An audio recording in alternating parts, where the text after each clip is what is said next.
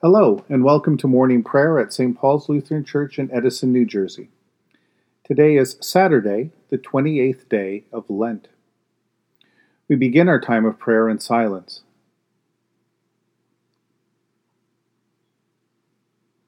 In the name of the Father, the Son, and the Holy Spirit. Amen. O Lord, open my lips, and my mouth shall proclaim your praise. Glory to the Father, and to the Son, and to the Holy Spirit, as it was in the beginning, is now, and will be forever. Amen. Return to the Lord your God, for he is gracious and merciful, slow to anger, and abounding in steadfast love. Have mercy on me, O God, according to your steadfast love. In your great compassion blot out my offenses. Wash me through and through from my wickedness and cleanse me from my sin. For I know my offenses, and my sin is ever before me. Against you only have I sinned and done what is evil in your sight, so you are justified when you speak and right in your judgment. Indeed, I was born steeped in wickedness, a sinner from my mother's womb. Indeed, you delight in truth deep within me, and would have me know wisdom deep within. Remove my sins with hyssop, and I shall be clean. Wash me, and I shall be purer than snow. Let me hear joy and gladness, that the body you have broken may rejoice. Hide your face from my sins, and blot out all my wickedness. Create in me a clean heart, O God, and renew a right spirit within me. Cast me not away from your presence, and take not your Holy Spirit from me. Restore to me the joy of your salvation, and sustain me with your bountiful Spirit. Let me teach your ways to offenders, and sinners shall be restored to you. Rescue me from bloodshed, O God of my salvation, and my tongue shall sing of your righteousness. O Lord, open my lips, and my mouth shall proclaim your praise. For you take no delight in sacrifice, or I would give it. You are not pleased with burnt offering. The sacrifice of God is a troubled spirit, a troubled and broken heart, O God, you will not despise. Let us pray. Almighty and merciful Father, you freely forgive those who, as David of old, acknowledge and confess their sins. Create in us pure hearts and wash away all our sins in the blood of your dear Son, Jesus Christ our Lord. Long ago, God spoke to our ancestors in many and various ways by the prophets. But in these last days, God has spoken to us by a Son. A reading from Deuteronomy chapter 22, beginning at verse 13. Suppose a man marries a woman, but after going in to her, he dislikes her, and makes up charges against her, slandering her by saying, I married this woman, but when I lay with her, I did not find evidence of her virginity. The father of the young woman and her mother shall then submit the evidence of the young woman's virginity to the elders of the city at the gate. The father of the young woman shall say to the elders, I gave my daughter in marriage to this man, but he dislikes her, and now he has made up charges against her, saying, I did not find evidence of your daughter's virginity, but here is the evidence of my daughter's virginity. Then they shall spread out the cloth before the elders of the town. The elders of that town shall take the man and punish him, and they shall fine him 100 shekels of silver, which they shall give to the young woman's father, because he has slandered a virgin of Israel. She shall remain his wife. He shall not be permitted to divorce her as long as he lives.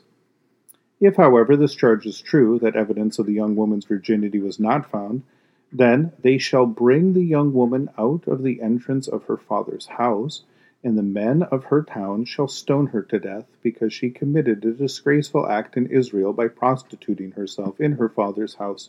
So you shall purge the evil from your midst. If a man is caught lying with the wife of another man, both of them shall die, the man who lay with a woman as well as the woman. So you shall purge evil from Israel.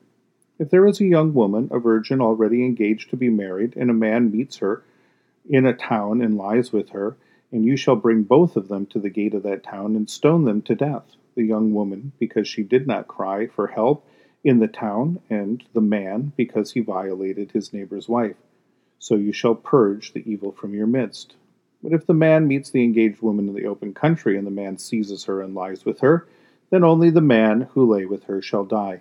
You shall do nothing to the young woman. The young woman has not committed an offense punishable by death, because this case is like that of someone who attacks and murders a neighbor. Since he found her in the open country, the engaged woman may have cried for help, but there was no one there to rescue her. If a man meets a virgin who is not engaged and seizes her and lies with her, and they are caught in the act, the man who lay with her shall give 50 shekels of silver to the young woman's father, and she shall become his wife. Because he violated her, he shall not be permitted to divorce her as long as he lives. A man shall not marry his father's wife, thereby violating his father's rights. If certain parts of the Bible seem like we're reading the thoughts and customs of a very foreign and ancient culture, that's because that's exactly what we're doing. So it is probably best to read a section like the one we just read with an open and probably a very curious mind. What do you think that these particular ordinances were trying to accomplish?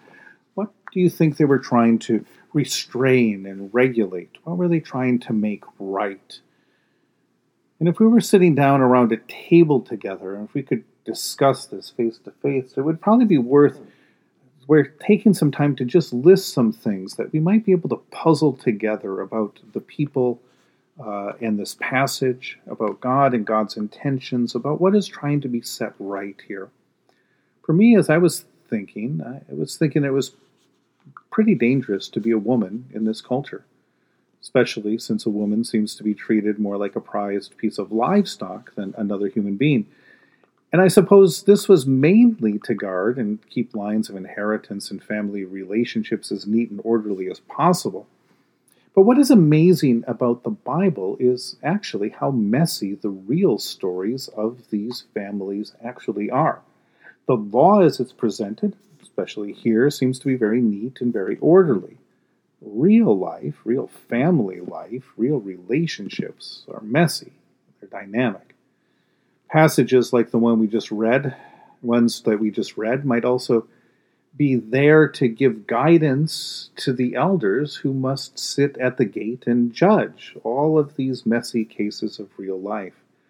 Judge them by weighing the evidence, not by any other means.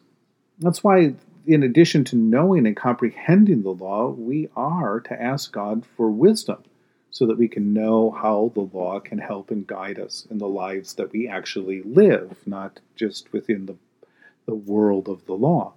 And in these lives of ours, and also in the lives that we read about in the story of the Bible, we find that women are as active and a driving force in the story as any other.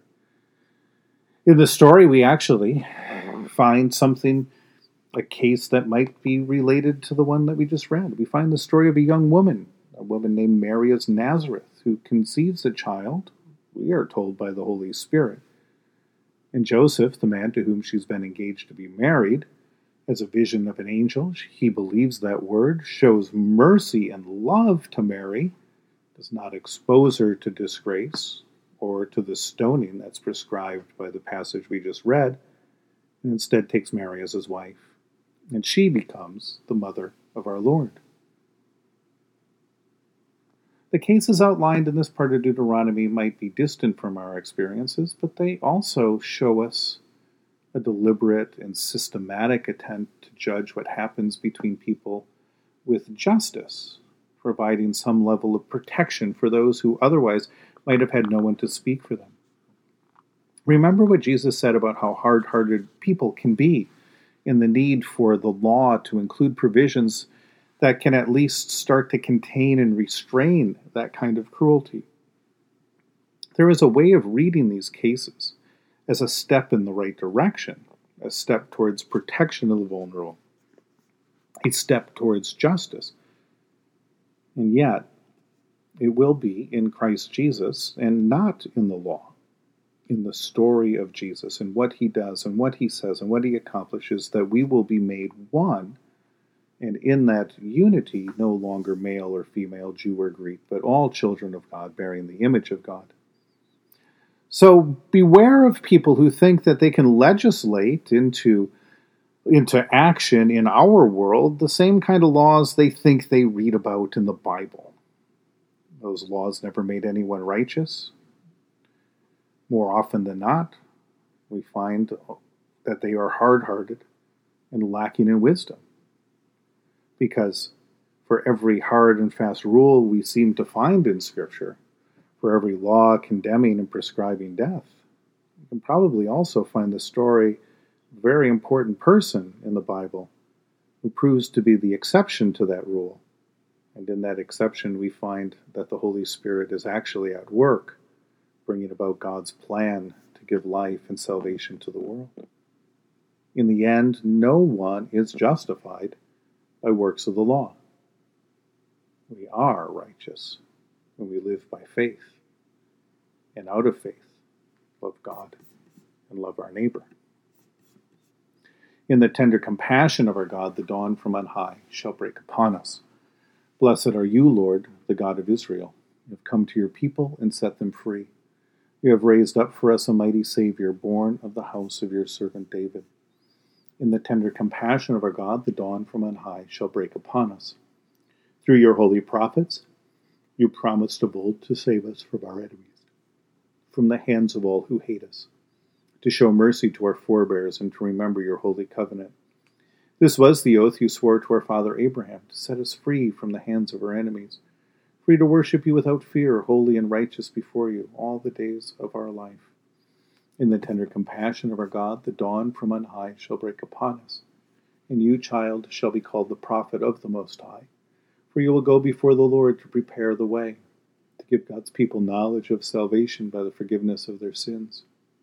In the tender compassion of our God, the dawn from on high shall break upon us, to shine on those who dwell in darkness and the shadow of death, and to guide our feet into the way of peace. In the tender compassion of our God, the dawn from on high shall break upon us. The Lord be with you. Let us pray. Mighty God of mercy, we thank you for the resurrection dawn, bringing the glory of our risen Lord who makes every day new. Especially we thank you for the sustaining goodness of your creation, for the new creation in Christ and all gifts of healing and forgiveness, for the gift of for the communion of faith in your church, for the gift of relationships with others. For what else are we thankful? Merciful God of might, renew this weary world.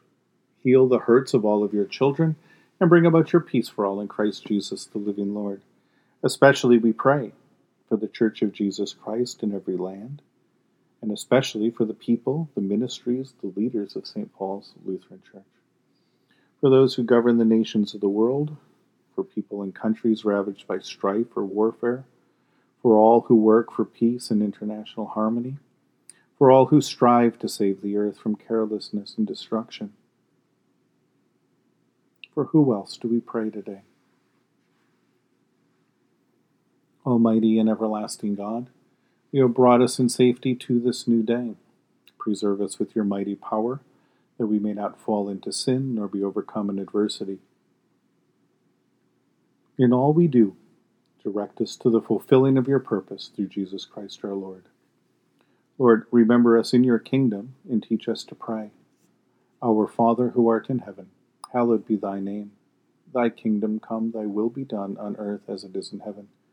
Give us this day our daily bread, and forgive us our trespasses, as we forgive those who trespass against us. And lead us not into temptation, but deliver us from evil. Thine is the kingdom, and the power, and the glory, forever and ever. Amen. Let us bless the Lord. Thanks be to God. Almighty God, Father, Son, and Holy Spirit, bless you now and forever. Amen. Go forth into the world to serve God with gladness. Be of good courage, hold fast to that which is good, render to no one evil for evil, strengthen the faint-hearted, support the weak, help the afflicted, honor all people, love and serve God, rejoicing in the power of the Holy Spirit. Thanks be to God.